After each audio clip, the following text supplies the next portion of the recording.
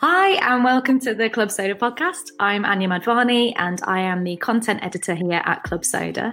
So this month, we're thinking a lot about friendship. So how do our friendships change as we change our drinking behaviours? Where do we meet like-minded people? And what sort of stuff can we get up to when we're not drinking? This podcast is sponsored by our friends at Lucky Saint, the 0.5% superior unfiltered lager. We've been huge fans of Lucky Saint ever since we first tasted it. They use Bavarian spring water. It has this wonderful soft carbonation, really great mouthfeel, a really sort of nice malty biscuit base, and a lovely, crisp, citrusy hop character. Really well balanced, nice bitterness on the finish. We absolutely love it. And we're very fortunate because they're offering our listeners £5 off your next order. So you just need to enter the code CLUBSODA5. So that's CLUBSODAFIVE, all in capitals, when you're checking out at www.luckysaint.co. We hope you enjoy it. Thanks, Lucky Saint. So our guest today is a friend of mine. I'm very excited to be speaking to her. So she's many things, as you'll learn. But she's a mum, she's a grandmother, a running coach, and a motivational speaker. So I first met her online on Instagram a few years ago when we were both training for the Marathon des Sables, which is a multi-day race in the desert. So we were chatting online about our training, getting all excited. But the first time that we actually met in real life, just to embarrass her before we start, it was when we were both having a cheeky nature wee in the same patch of bushes in the middle of the Sahara Desert. So without further ado, welcome to the podcast, Sabrina Pace-Humphreys. How are you? I'm okay. I can remember the day we met so clearly. I'd go back there in a second and do that all over again. Honestly, what a way to meet though in person, because we've been speaking online, hadn't we? And then to meet you, and then I felt for you so much at MDS because I could just my tent was quite close to your tent, wasn't it? Yeah, I think we found weirdly all the Yorkshire people seemed to gather in the same area, and then obviously they kind of keep all the Brits in the same bit of the camp. But yeah, I kept an eye out for you over the week, but I was a bit lost in my own head. But it's so great to have you here on the Club Soda podcast. Thank you for asking me.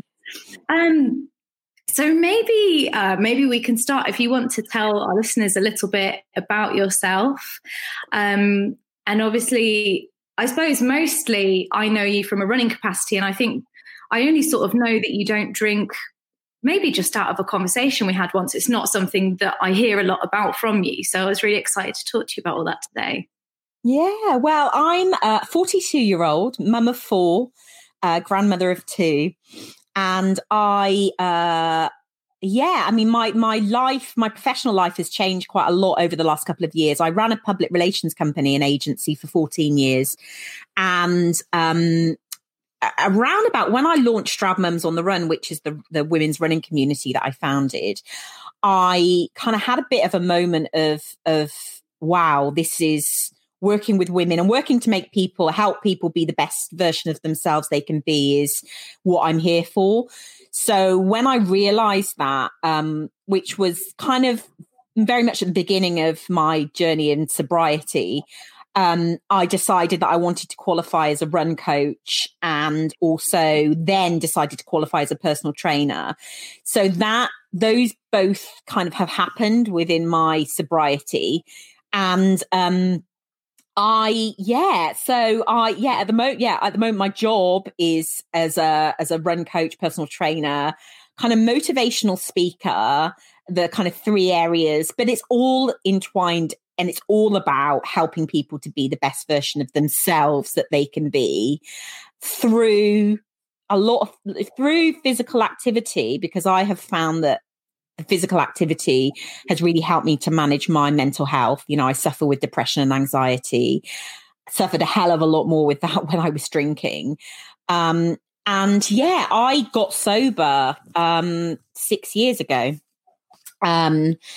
And it's honestly, it was one of the hardest decisions that I ever had to make, but it was the best decision that I ever made. And yeah, I'm really, really happy that you've asked me to come on and talk about this, because it's not something that I don't ram it down people's throats. I always hated that when it was done to me when I was drinking. And although it's a massive part of who I am, and but it's not something. It's just not something that I'm asked to talk about a lot, because I don't actively promote that side of me. Not because I'm ashamed of it. I'm very, very proud of my journey. But I guess because my running and that side of things is very much something that kind of people tend to follow me about. And if they hear me talking about being sober, if they're in a place where they want to ask more questions about that, they tend to do that on a DM basis. So, and I like to keep it that way. I'm not going to out anyone, and I'm certainly not going to share conversations that are private conversations. So yeah, but I'm more than happy to be here talking to you about that journey as part of my life. Amazing.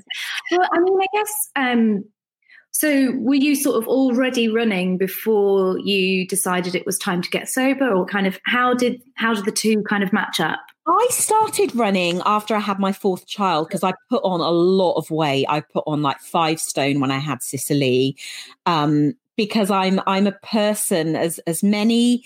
I think many people that are sober, or many people that have realized that they want to live an alcohol-free life, I like doing things to excess, So when I was pregnant, after years and years of watching what I ate and dieting and getting fit, I decided, when I found out I was pregnant, I was like, I can eat whatever I want for 9 months now. And I did. I didn't drink, every time I found out I was pregnant, it was like, okay, I can't drink. So I didn't, I wouldn't drink throughout my pregnancies.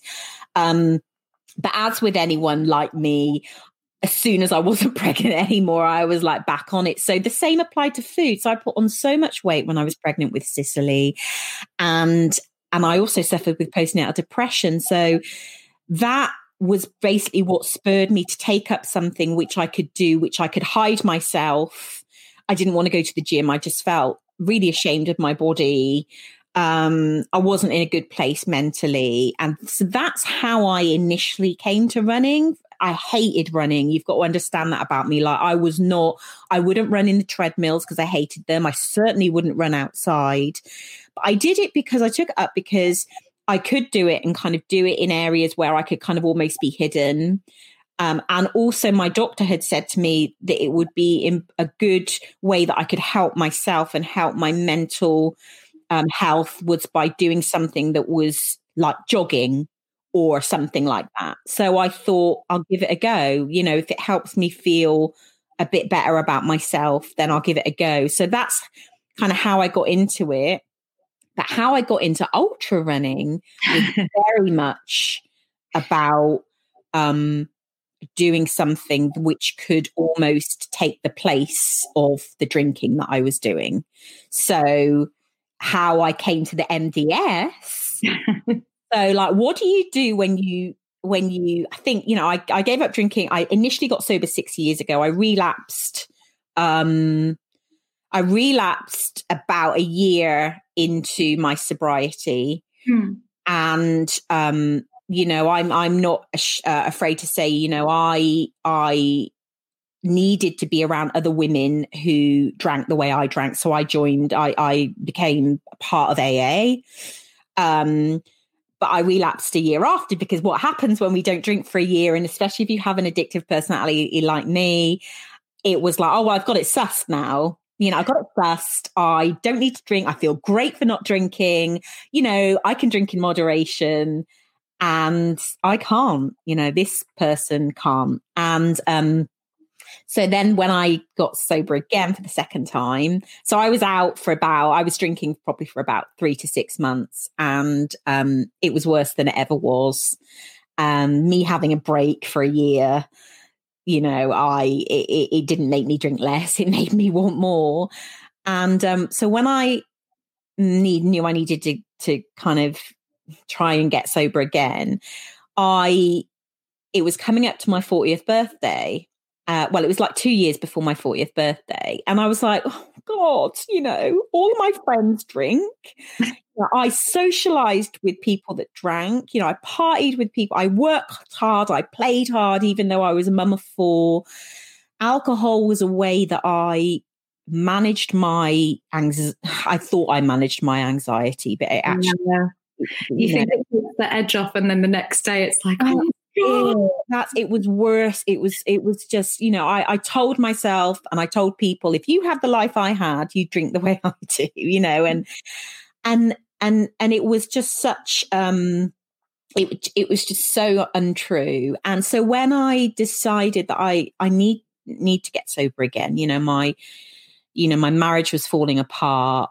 My children were witnessing me in hungover states and circumstances that I look back now and I think, how could I have thought that I was being a responsible parent when I was, at that party with the kids and I was behaving in that way. So, it came to thinking, oh my God, I'm going to be 40 in 2 years. And I thought, what can I do? Because, if I'm sober, I don't want to have a big party with loads of alcohol. But I don't know, how can I celebrate being 40? Everybody has a party at 40. And I was like, I need to do something that makes me appreciate my body and my mind. And I need to do something that really pushes my boundaries in a healthy way. And then I was sitting one Saturday night feeling really sorry for myself. Like I've lost loads of friends who kind of, it seemed, only wanted to party with me if I was like that girl, or that woman that like the party girl. And it was a really weird time of my life. I was really kind of looking at the people that were around me and feeling quite disconnected from everyone. And I remember looking through the TV channels, and this documentary about this toughest foot race on earth came on, and it was the James Cracknell documentary. I don't know if you ever saw that. I did watch that, yeah. And I was like watching that thinking, they're crazy. Like, I run, but I hate snakes. I hate the heat. I'd never run in the desert. And I can remember watching it and thinking, there's no way I could ever do anything like that. Like, I only run marathons, and I'd never gone above 26.2. But again, that obsessive kind of addictive personality and that kind of drive that I have, that I've always had to have in terms of wanting to prove myself. Yeah. It took over in the sense of like, I finished watching it, I was like, what if I could do that? Like, what if this is the thing that I need to focus on to help me not only see where I can go with my running, but also like the thing I need to be quite obsessive and quite addictive about. Yeah. And so how I got into ultra running was very much as a way to channel that thing inside me that's like, what do I need to do in order to show myself how good I can be, and also to have something to do with the time that I would be drinking or thinking about drinking or partying or thinking about partying. And MDS was it. Like, yeah. Yeah, for me, MDS was sort of similar. I was just very, very unhappy. And my cousin had done it years before, and I didn't really know what it was. And he told me about it. And I was like, oh, well, that's absolutely mad. But in the back of my head, I was like, I'll probably do it one day. Yeah. And then it was a similar thing of kind of, not being particularly happy and being a little bit lost. Yeah. And you needed that thing that pulls the focus back in. And it's like, right, I'm going to just put everything into that for a while. Yeah. So I definitely get what you mean. Yeah. Yeah. But I mean, you said, when you decided to stop drinking, you sort of lost quite a few friends because of how you used to socialize together. So, I mean, looking at, like you've built such an amazing community around you of runners and like-minded women in particular, like how did you regroup and kind of rebuild those social connections after that? I'm not going to sit here and say that it was pre-planned, because it wasn't. It was really hard when I was kind of early days in not drinking. You realize really, really quickly who are your, real friends or fake friends. And it was my DMs, my WhatsApp groups went really quiet in that first year, because I wasn't going out drinking. I wasn't the life and soul of the party anymore. Putting down the drink made me really have to start to address those reasons that I drank the way I did. And that involved a lot of self-reflection. It involved a lot of therapy.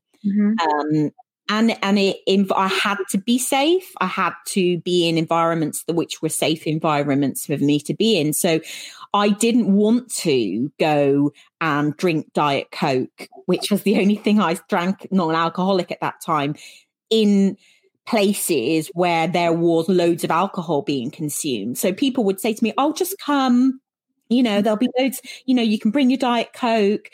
But it's like, I don't want to be there when you're all getting, pit-faced. And I'm just the designated driver to kind of get you there that's not what I want my life to be. So I knew Rick pretty quickly that I had to just surround myself with people who were for me and the journey that I was on. And, whether I knew it or not, I think launching Stroud Mums on the Run, which I launched 5 years ago, which is a women's only running community based in the town that I live, which is Stroud, I knew that the way to help to address my own mental health was through physical exercise. And I hoped that by putting it out there and starting a women's only running community, which could go out during the day when a lot of women, were taking the kids to school, and then we're kind of scrambling around for kind of like-minded people to be around. And the one thing that we could all share was that we wanted to run better. But number one was about being in a community of women who running was a vehicle to share experiences. And that wasn't just about running. It was a safe space for an hour a week where you are going to be coached by somebody that is qualified to coach you to learn to run or to keep on running. But ultimately, exercise is a fantastic leveler in terms of just breaking down barriers and talking about stuff that's really quite hard and managing our mental health. What I say to the women in the community now is like, for this hour, you don't need to be the mum. You don't need to be the businesswoman. You don't need to be the employee. You don't need to be anything other than really what your authentic self is. And I know that we hear the term authentic self so much, and it's like, what the hell does it mean?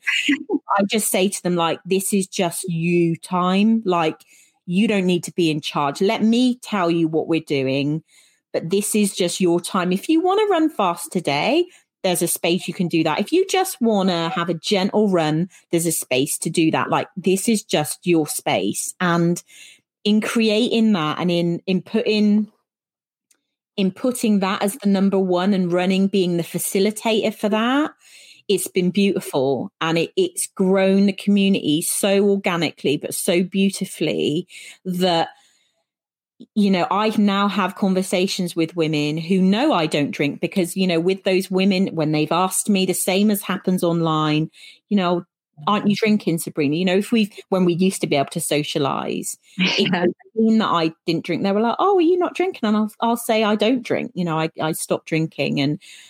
And they may not have asked me why then, but certainly in the course of our running together, I've had conversations with women who too have really struggled, been are struggling or have struggled with their consumption of alcohol and want to ask me about my journey and how I came to not drink and issues that I've had, you know, and that to me has been worth it all, because I didn't have anyone that I felt in my life that would be honest with me about their journey.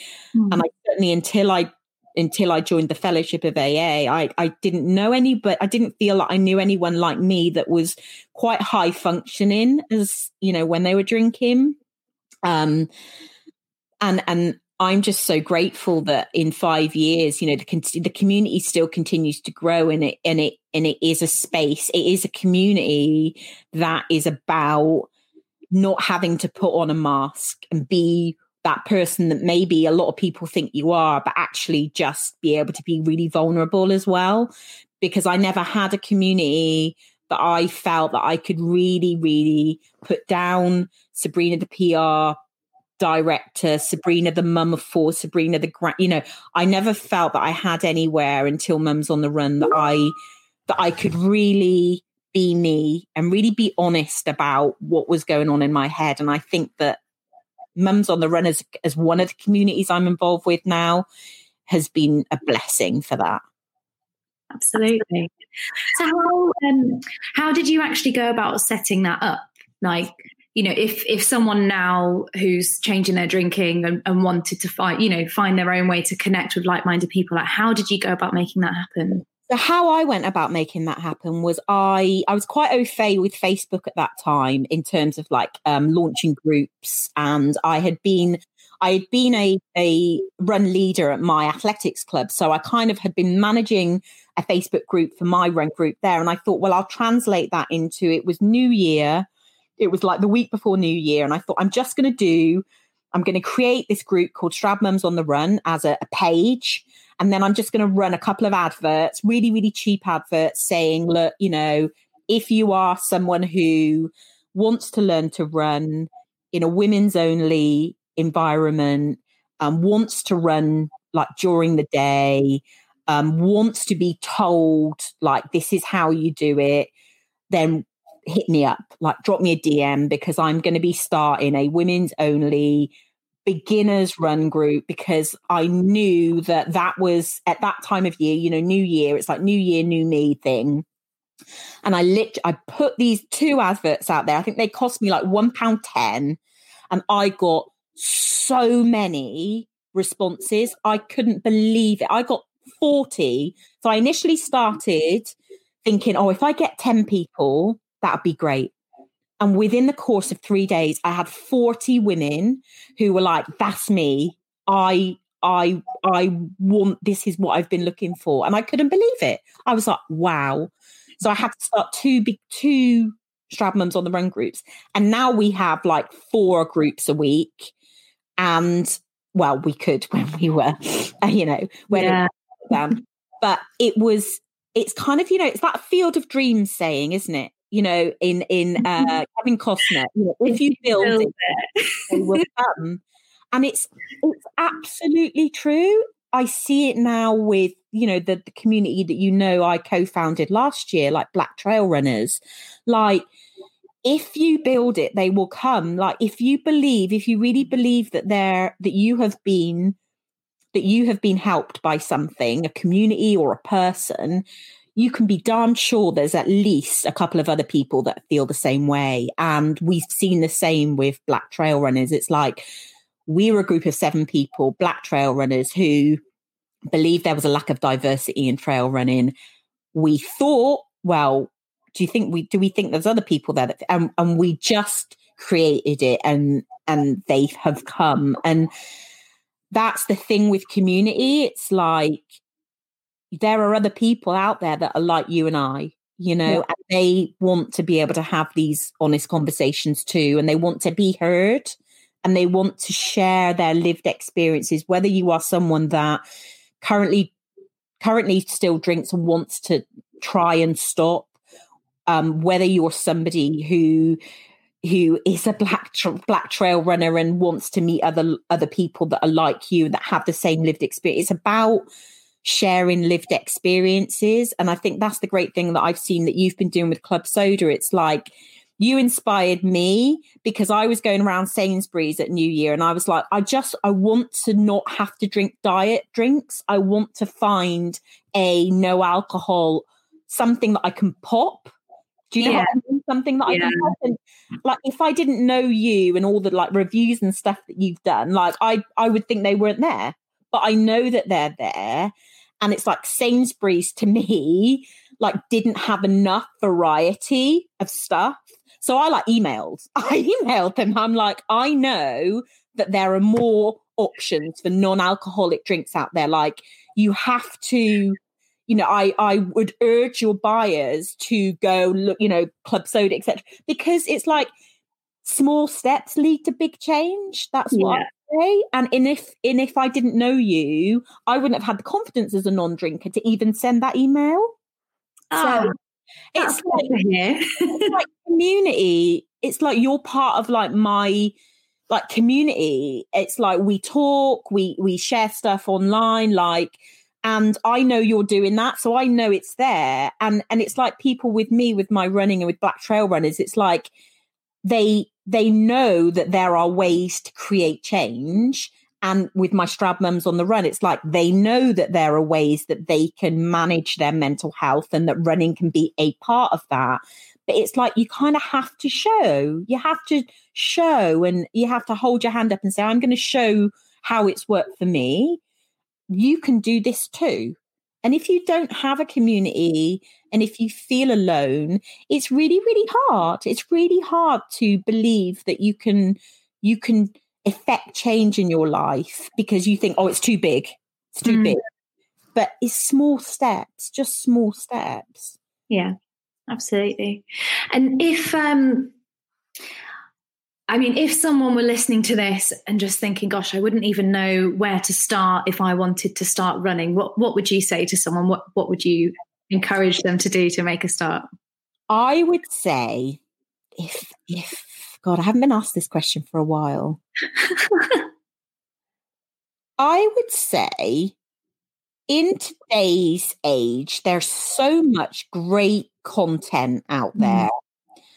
And people like me and people like you, like who are quite out there on social media, like start to find people, right? Come and find my page. And then, and come find Anya's page, drop me a DM, like the amount of people that send me direct messages and say exactly what you've said. Like, I really want to, like, whether it's to learn to run or whether it's, I'd really want to try and go above 26.2, like start to build a little community of people that you think might be able to help you and reach out. So find people that you like the look of, and this can be on Facebook or Instagram or Twitter, and ask them, like, say, can you know, like you're saying to me, can you tell me how you started? And what I'll say to people is, I wore the oldest pair of trainers. You don't need anything. Like, I wore a baggy t-shirt, I wore some jogging pants, and I went out and I said to myself, I had no idea. It was on the days before the Couch to 5K apps were there. And I said to myself, right, for half a mile, I'm going to go out. And for 30 seconds, I'm going to jog really slowly. And for 30 seconds, I'm going to walk. And I'm just going to alternate that because I've never done half a mile. Like, and when I did that half a mile out, half a mile back, I got home and I swore everything hurt. Everything really hurt. And I was like, oh my God, I don't know. How do people like run 3 miles? Like, and this was the days before Park Run. But you know what? Although my body really hurt and everything, every sinew of my being was like, don't do that again. The sense of this little glimmer of achievement was like the thing that got me going out the day, you know, after a day's rest, the day after. Bit by bit, start small. You don't need to go out and even run a mile. And it's not even about, you know, from a coaching point of view, you shouldn't go out as a beginner and just think you can go and run. Because if you go and run a mile, you'd be absolutely shot and your body will take too long to recover. So it's about doing it really, really gradually, run, walk strategy, and to build up really, really gradually from there. And that's how you learn to run. That's, from a longevity point of view, it's how you start to understand how your body responds to the act of running. Because running is about more than just running. Running is about the whole package. So it's your stretching. It's your understanding why you need to mobilize your body at the beginning of a run to get that synovial fluid moving around the joints. And it's about how to be like, why does my body need to be strong? Running alone isn't going to make you strong. And it's a surefire route to injury, is just thinking you can just go out and run and do nothing else. So it's kind of developing that community of people that will help you in terms of strength and conditioning. Okay, if I want to be less injury prone, what is strength and conditioning, and why should I incorporate that as part of my kind of fitness too?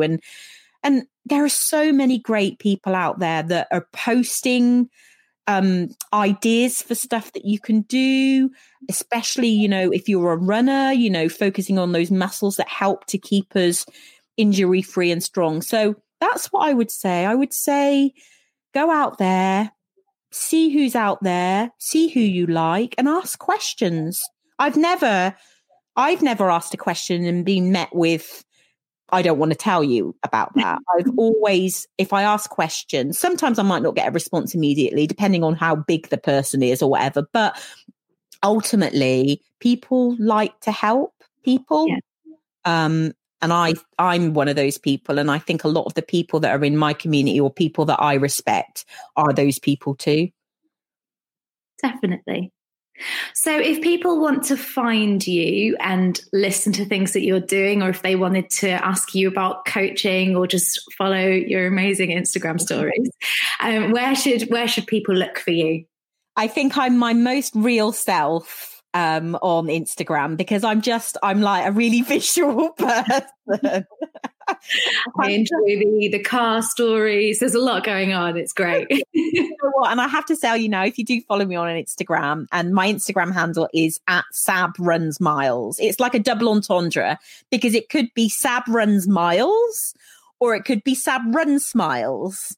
So I think that's where is kind of you'll get a real flavor of like who I am. And I share my running stuff on there, and I share just general life stuff on there. I'm just about to complete on a house that I've bought tomorrow, and I've been living with my in-laws for like 3 months, and it has been painful. It's been really painful. And again, like my in-laws, my family, my in-laws are big drinkers, and that's been really challenging at times when I felt really mentally low about living in a bedsit, basically, which is where me and my husband and my kids have been living. And, being in that environment where there has been a lot of alcohol around, I found that really tricky at times, not because I want to drink, but just because my husband and I created an environment in our home where we don't have alcohol in the house. It's just, we just don't. My husband stopped, not because of he's had a problem with it, but he stopped drinking like 4 years ago, because I guess he wanted to support his wife, but also he wanted to be as fit as he could be. That's amazing. I mean, you did say earlier that, when you were drinking more, you felt that was impacting your marriage. I mean, like, I see you guys now like training together, and like it just looks like this wonderful relationship. I mean, sort of what do you have any kind of advice for people about, I don't know, about kind of managing that when you're changing your drinking? Like, it sounds like your husband was really supportive.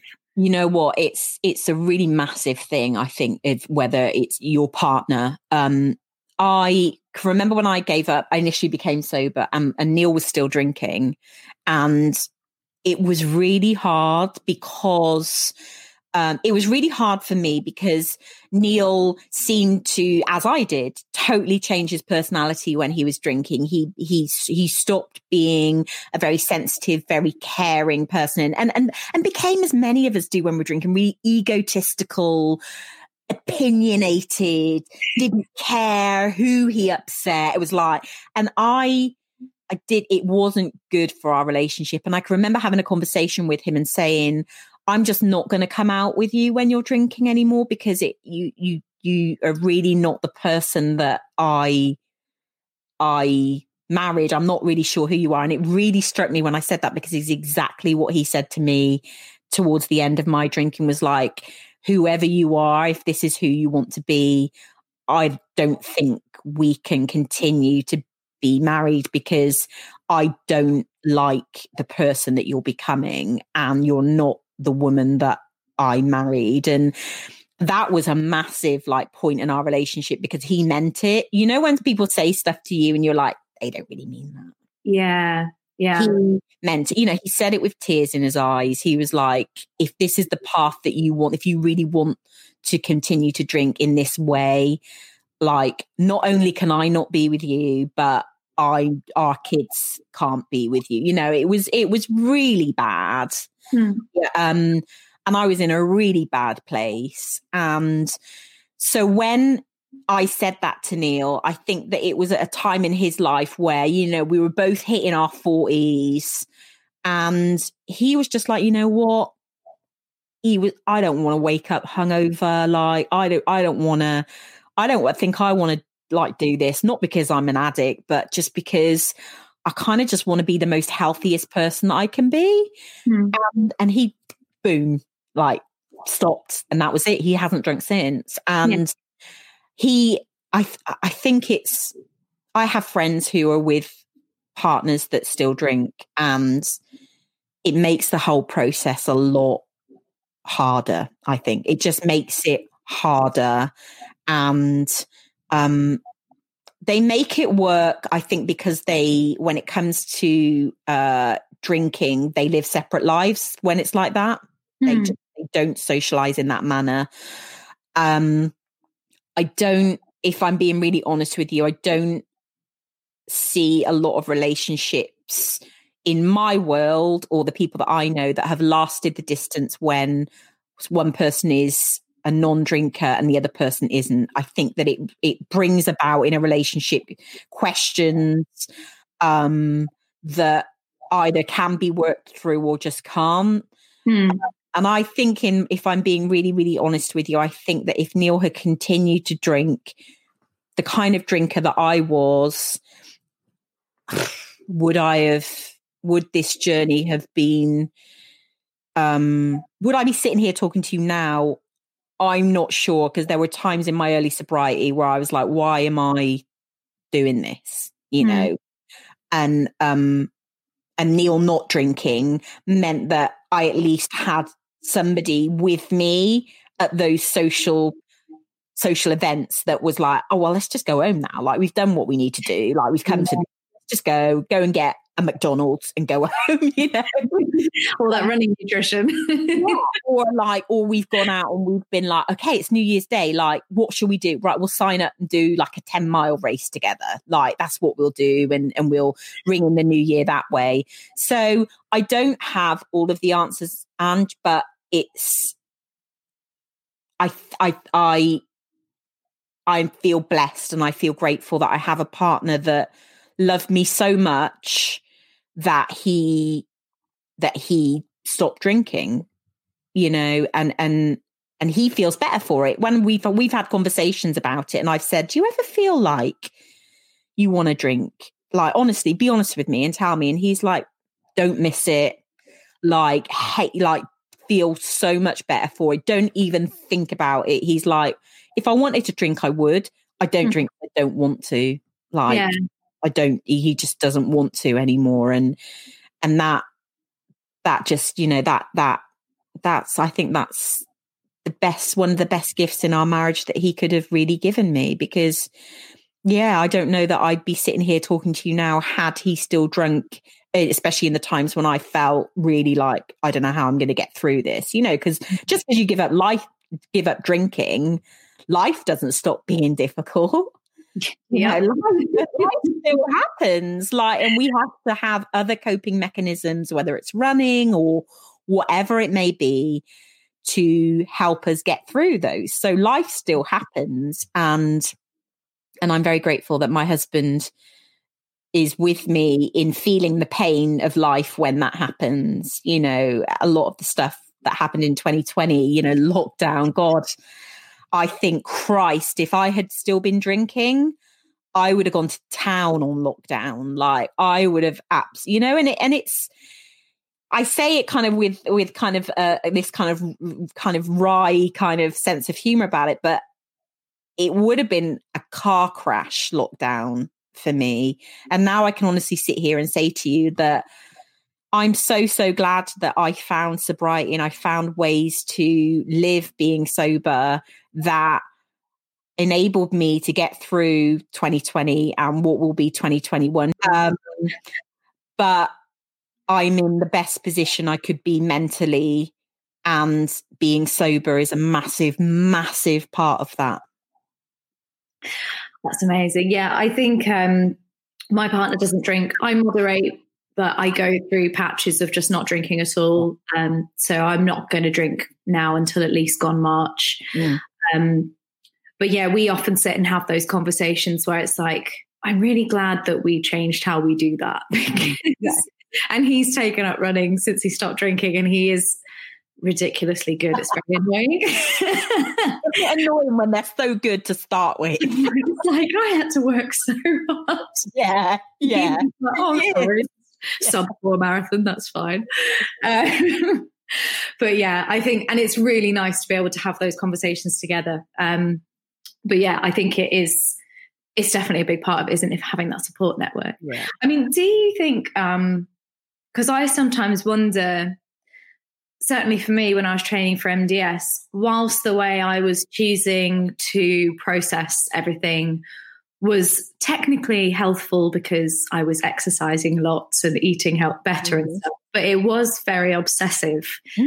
And do you ever think that running and training in that way, particularly for ultras, I sometimes think it has parallels between kind of that slightly obsessive drinking habit. And I think it's quite an interesting path to tread, because in some ways it is kind of transferring to just something else that's good for you. At the end of the day, Ange, I've had this conversation a lot with people, and a lot with, you know, I have a sponsor, and she at times has been, you know, in you know, I work a 12-step program and everything like that. And she's had conversations with me and said, you know, the way that you are so focused, the way that you're so obsessed, the way that you're so addicted to, you know, the sessions that you do, the races that you're training for, and everything that goes with that, you know, strength and conditioning and yoga and nutrition and all that. She said, it's transference. You do know that. And I said, yeah, but you know what? I used to fight it because there used to be, I can remember I had a conversation with somebody and they made it sound as if you'll never really work through your issues if you constantly transfer one thing to another. And, you know, for years I was like, I can't do this. I can't. But actually, you know what? My husband was never going to leave. It will never leave me because I go out and do a 12-mile tempo session, you know? Yeah. My husband will never leave me because he has to travel to Chamonix to watch me compete in UTMB. My husband was going to leave me when I would go out on a 12-hour drinking session and arrange for our children to be picked up by the next door neighbor. My husband was going to leave me when I couldn't lift my head off the pillow for 48 hours after a session. Like, I get really annoyed sometimes when people insinuate that what they see as, you know, especially with ex-drinkers, like, oh, well, you've just transferred that on. Yeah, Okay, so yeah, we have. But ultimately, I believe in my DNA, there is this gene, this addictive gene. I believe it. I come from a family of alcoholics, basically. And I found a way to take that obsessive, addictive kind of personality and use it in a way that keeps me healthy, helps me to process mentally. When I'm out on those trails, I'm processing those thoughts, those questions we ask ourselves constantly until I get to the beauty about trail running, that nothingness where it's like, I've gone, if I didn't have my running or my long runs to do that, I just spend hundreds of thousands of pounds in more therapy. So yeah, it is a transference, but you know what? It's one of the best transferences of my addictive personality that I could choose to do. And I show my children on the daily that if you put your mind to something, whether it's running, whether it's creating these communities, whether it's going out and doing motivational talks to people, which, they've been at some of them, like, this is an all right thing to do. And I'd much rather be showing my children that than my children waking up and seeing me comatose on the sofa because I basically didn't get in till 2 hours before they woke up because I was out partying hard. So I've kind of come to terms with that now. And that's okay. It's okay. Yeah, for sure. I think that's a really big point. The processing time, like, definitely for my partner, I don't know if he'll be upset with me for saying this, but I think he sometimes struggles to put into words how he's feeling about something.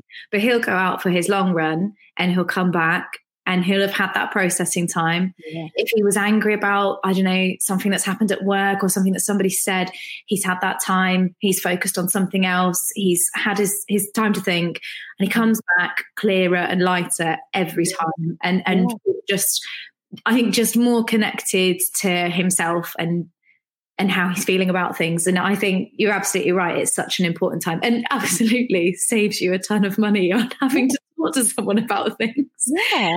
So, yeah. Yeah. And the thing is, I do talk, if I'm going out again, we have to be careful who we go out with now in lockdown, but, often I'll do a long run with a friend and it is free therapy for both of you, and I believe wholeheartedly in the power of therapy. I was in therapy for like 3 years continuously, and it helped with a lot of stuff. But I think running just is absolutely like in my bag of tools that I use to manage my mental health, and I want to do it for as long as I can. So now that I'm getting a bit older and, I'm perimenopausal as well. And I see, I'm on these different communities for like perimenopausal women. One of them is really, really fun. But, I see a lot of women who have maybe realized that there might be a bit of an issue with drinking. And because it really affects the symptoms of perimenopause and menopause as well, are like looking for tips, etc., as to how to cut down or stop. And it's beautiful that people will then come and say, well, this is what I did, or this is what I did, but ultimately it's your choice. It's your journey. What works for one won't work for the other. And I think that's what's great. The difference between you and I is that, you moderate your drinking and that works for you. And you know that about yourself, and I know about myself that I can't moderate, and I've tried and it does not work. And we find our own paths, but the beauty is that, there's no judgment here. What works for one person might not work for the other, but you've kind of got to try it to see, haven't you? Like, Yeah. And I did try it. I did try and moderate my drinking, but there's something inside me that when I get a taste for alcohol, I want more. And again, it's something that it took a while to accept that. And when I finally had that acceptance, it was like, okay, so I'm going to be sober, I'm going to be sober, and that's all right. It's okay. Yeah. I mean, yeah, I think I moderate now, and I take sort of my long breaks as well. I'm quite confident that there will probably come a point in time when I'll just not bother anymore. But yeah, I think at the moment I'm quite happy with where I'm at with it. But what I enjoy, my favorite thing about when I'm taking a break, like, so I know that I'm having January through March at least with not drinking. And my favorite thing about that is knowing that I don't have to make any decisions about drinking in that time, because I've made one decision that solves all of that time. I don't have to be like, oh, is today a day where I have a beer? It's just like, no, because none of these ones are. And that's very easy. And I also find when I'm training during times when I know that I'm definitely not drinking, my training is so much more effective and so much more focused, just much sharper. Yeah. And you know what? It's somebody, a conversation I was having the other day, it was on a trail run actually. And we were talking about my friends drinking, and we were talking about what I used to be like when I was drinking, and my drinking for me, and this is for me, and some people listening to this might resonate. I drank as a way to numb and escape from my life. Basically, from this life that I had created in this whirlwind. I was very successful and award-winning, and all, the trappings of, a successful business and everything. But ultimately, I needed to have a vehicle to escape, and alcohol was. I thought it was the vehicle, and it was, because I would drink to black out. That was my ultimate aim. I wanted to escape, and it was only when I realized, in order to really live, I needed to create a life that I didn't want to escape from. Yeah. And in that realization was when I realized I couldn't continue to I couldn't continue to work in the fast-paced world of running a PR agency, which was very much work hard, play hard. And that I realized through that launching of Mums on the Run, my heart and soul, I wanted to die helping people to realize, to become that best version of themselves, whatever that might be. And that isn't about being an ultra runner. It isn't about being an award-winning business. For some women that I coach, it's just being able to run around the park with their kids on a Sunday. That's all they want. They just want to be fit enough to play with their kids. And when I realized that I love that I love helping people in that way, it was like, that's the life I don't want to escape from. Yeah. And that's all I do day to day, is like try and create communities that help me have a life that I want to be fully present in and never want to escape from. I think, that's an absolutely beautiful sentiment. And I think a lot of people in the Club Soda community will really resonate with that. That's wonderful. We'd better end it there, but thank you so much for joining me today. And I'm probably just going to message you later with a whole bunch of more questions, because this has been so interesting. But thank you very much. Is there anything that you want to plug at the end? So if you want to follow me, just come follow me on Instagram at Sabram Smiles. And one thing, Ange, is that I've got a publishing deal for my first book. Yay. So I'm in the throes of. It's funny, isn't it? I work really well to deadline. I've got this deadline that I've got to meet by the end of the month to get everything kind of in place and stuff like that. So kind of watch this space. It's something that I never, ever believed that I would be doing. Everyone always tells you everyone's got a book in them, but it's only in the last 6 months that has really become a bit of a reality. And there's a lot of imposter syndrome stuff going on, but that's okay. That's okay. That's kind of part of the kind of anxiety playing out. But ultimately, watch this space. So I'm really, it's a new experience. And again, it's like doing something in my life that is just crazy. But if somebody picks up the book eventually when it's published and gets just one thing that they can apply to their life, which helps them to, live their best life, then job done. Amazing. Well, when it is out, we'll give that a little shout out. Thank you so much for your time. Thanks, Ange. Bye. Bye.